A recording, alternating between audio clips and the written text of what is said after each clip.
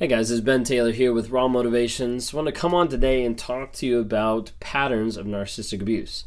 If you hadn't had a chance to watch a couple of the other videos, this is actually the third one that I'm doing on patterns of narcissistic abuse. We ended up breaking it up into like 4 different ones pretty much per each one, or a little bit more. So we got 16 total that I want to be able to touch on. So I've got the last 4 I wanted to touch on. If you guys don't know like what's going on with my channel, what's going on with everything here, my name is Ben Taylor. I'm a self-aware narcissist. If you guys hadn't figured that out by now, I know some people were like, what? Like, you can't be a self-aware narcissist because you're aware. Well, that's not necessarily the case. Like, working through becoming aware, working through being aware of what I am, what I've done, what I do, has been a whole different ballgame. A lot of times people think like, oh, if a narcissist would be self-aware, then they'd change the behaviors. And the problem is a lot of narcissists out there are actually self-aware. They just don't care. They don't care to change the behaviors because they have a cushy life, or because they have a situation that they don't want to change and get out of because they're in control, or they're manipulating another person, or it makes them feel better ego-wise. For a narcissist to actually want to get help is very rare. And that's why I'm not on this platform to bring hope. I don't want to give hope to people saying like, hey, stick in your abusive relationship, because that is not why I'm on here.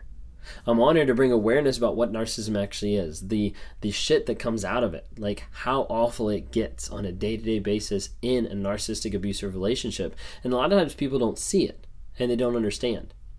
I'm also on to provide growth, healing, and change.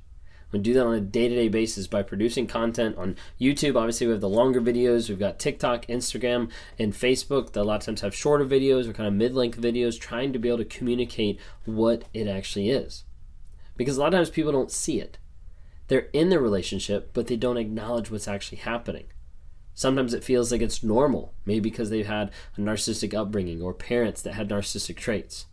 Sometimes they think they can save the person, thinking like, hey, I can be the rescuer, I can be the saver, I can be someone who actually helps get them better. Sometimes they just think no one could ever do that. And it doesn't even cross their mind, because in their reality, no one could be that evil, no one could be that mean. But so oftentimes people get stuck in these relationships and they stay longer than what they'd ever want to stay in a regular relationship, because it's just like the frog being put into hot water. It jumps right out. But for a narcissistic relationship, you're put into cold water and the heat feels good until all of a sudden you realize you're boiling. With a narcissistic relationship, people don't realize the patterns that happen on a day-to-day basis. My goal is to be able to show you what these patterns are so you can identify them, and so you can learn, so you can grow, so you can heal. If you haven't had a chance to download the NARC app, N-A-R-C, Narcissistic Abuse Recovery Community. At the time of this recording, we just passed 3,100 people that are on the app that are learning, growing, and changing through the courses, through the work developments on there, through tracking their no contact, through recording their truth, through interacting with other people in the community, asking advice, getting tips and tricks, getting plugged into the weekly lives that are secured in the app so they can ask and talk about anything, sometimes come on screen, interact, be able to engage with that. We also have the monthly coaching calls where people are able to not just understand the narcissistic abuse, but get empowered as they move forward, taking back their power and moving forward in the future. Check that out, because I'm really excited to be able to have you guys a part of that on a day-to-day basis. If you hadn't had a chance, this is the 3rd video that we've done about the patterns of narcissistic abuse. So if you go back, you can watch the other 2 and be able to see what's going on with those. What we already went through on a couple different things is we went through the idea of 1, the refusal to take responsibility. Number 2, projection of abusive behavior and selfish motives onto others. Number 3 was baiting, ridiculing, and humiliating. So to gain advantage and feel superior. Number 4 was hypersensitivity to slights and criticism. Number 5 was pitting people against one another, so aka divide and conquer. Number 6 was endlessly demanding of agreement and admiration. Number 7, inability to share attention with others, even their children. Number 8, suddenly often violent rage with hurricane ferocity. Number 9, scapegoating loved ones. Number 10, berating and bullying. Number 11, gaslighting. Number 12, entitled, arrogant abuse of underlings, such as employees, staff, clerks, and secretaries. So that's what we've already kind of touched base on already. Okay, so now I want to be able to engage with a couple other ones as we finish up the last 4 that are part of here. If you hadn't had a chance to be able to see in the other videos, the book we're going through right now is The Narcissist in Your Life by Julie Hall. Okay, All right, so number 13, grandiose assertions of superiority and omnipotence. Here's a big word for you. Don't hear that every day. All right, so with this, you have the idea that the narcissist throws out there to everybody, hey, I am the best. A lot of times you'll see this in the workplace. A lot of times you'll see this with them bragging to their buddies, or they're talking to their girlfriends, like saying, hey, I am the best at this. You'll see this how they actually bring this in to having kids. I taught them that. They do that well because I did something. A lot of times they want to switch it around so that they get all the praise and they get all the reward, the admiration from everybody else saying, hey, I'm so good. Now, when you see the word like omnipotence, it's not one that we see like on a day-to-day basis. Okay, oftentimes it's used in reference to God or in a higher power or an omnipotent being. Okay, but when it comes down to it, the narcissist typically thinks along those lines of that they're the best person, and ultimately they replace any version of God out there as themselves. When you think of it, when the narcissist thinks that they are the God of the universe, the center of everything that's going on, the most important person in the room, the most important being all around, then everything else seems to fall off and be free game. Of like, okay, well, if I'm the most important person, then you obviously should be serving me. If I'm the most important person, then you shouldn't care what I do because I'm more important than you. And that ego that accentuates more and more and more, and then the grandiosity that comes alongside and helps support that by saying, hey, look how amazing I am. And then people are like, oh yeah, you are amazing. It just perpetuates it time and time again. Number 14, indifference, impatience, and or anger with others' illness, loss, and misfortune. I'm sure you guys have seen this. Probably the most prevalent in all relationships is when you get sick. When you get sick, how does that person respond? How do they actually interact? Now, I know there's a subset of people that when you get sick, your narcissist takes care of you, one, to look like the hero, to save the day, and then two, so they can hold it over you down the road. You should be happy because I took care of you when you were sick. Okay? That's, I would call a subset. Oftentimes, when you're sick, it is an inconvenience. It's frustrating, and they're very impatient of like, why don't you just hurry up and get better so you can serve me?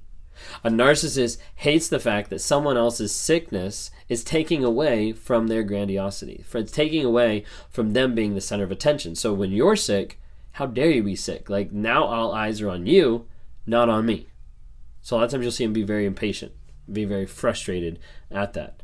They also have a hard time connecting with loss or misfortune.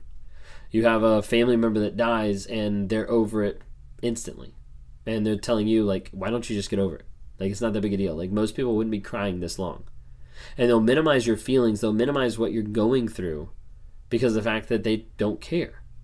They're very impatient. They have indifference. And a lot of times that turns to anger, where they're frustrated because you haven't moved past those feelings as fast as what they do. Because typically how they move past those feelings is that fast. Super fast. Number 15, dismissal and denial, often outrageous in the face of blatant truth. Narcissists don't want to admit the truth, even if it's in their face. A lot of times people think, like, if I just show them the truth, if I just help them understand, if I just paint a clear picture, then they'll know, then they'll change. You have to understand, a lot of narcissists out there already know the truth, but they're unwilling to accept it, and they're unwilling to give that satisfaction to you of admitting that they were wrong. So as a result, you can have the proof, a picture right in front of them. You can have a video playing, hearing exactly what they said, and they will deny it time and time again. And they'll try to flip something around on you. They'll try to make it your fault. They'll try to dismiss you. Anything they can to be able to get away from that situation, because they're not going to admit that they actually lied, or that they manipulated, or that they did any type of abusive nature. Number 16, calculated charm on the surface and appalling treatment of family members behind the curtain. Probably one of the most devastating things about narcissism is the fact that a lot of times people don't believe the victims. They don't believe the people that are actually being abused, because what's shown is Mr. Nice Guy, or is the great girl, or is the fantastic mom, or is the loving husband. And that's what people see.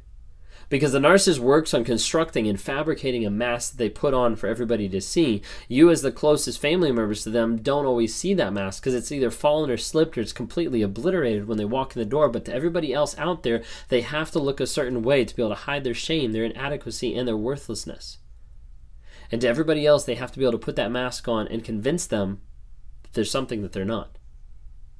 So you'll see the loving response to someone passing away be given to someone in a church or someone at their work, but never gets extended to you. You'll see how they'll engage with their next supply's kids, but they wouldn't engage with yours. You'll see how they interact with other people as a calculated way to say, hey, this is who I am. I am a good person. That's what the narcissist is trying to convince themselves of, is trying to lie to themselves about, and is trying to project and portray to everybody out there so that other people will think that they're a good person while they walk back in the door and they abuse, yell, manipulate, gaslight you every single day. If you have someone out there that's actually talking to you about this or that is worried or concerned about it, at the very least, give it weight and talk to them because they might need support in this situation versus you just telling them to leave or versus you just ignoring it. A lot of narcissists hide behind the mask they put out in society and abuse in private. Keep an eye out for the patterns that are happening in your relationships so you can help avoid one.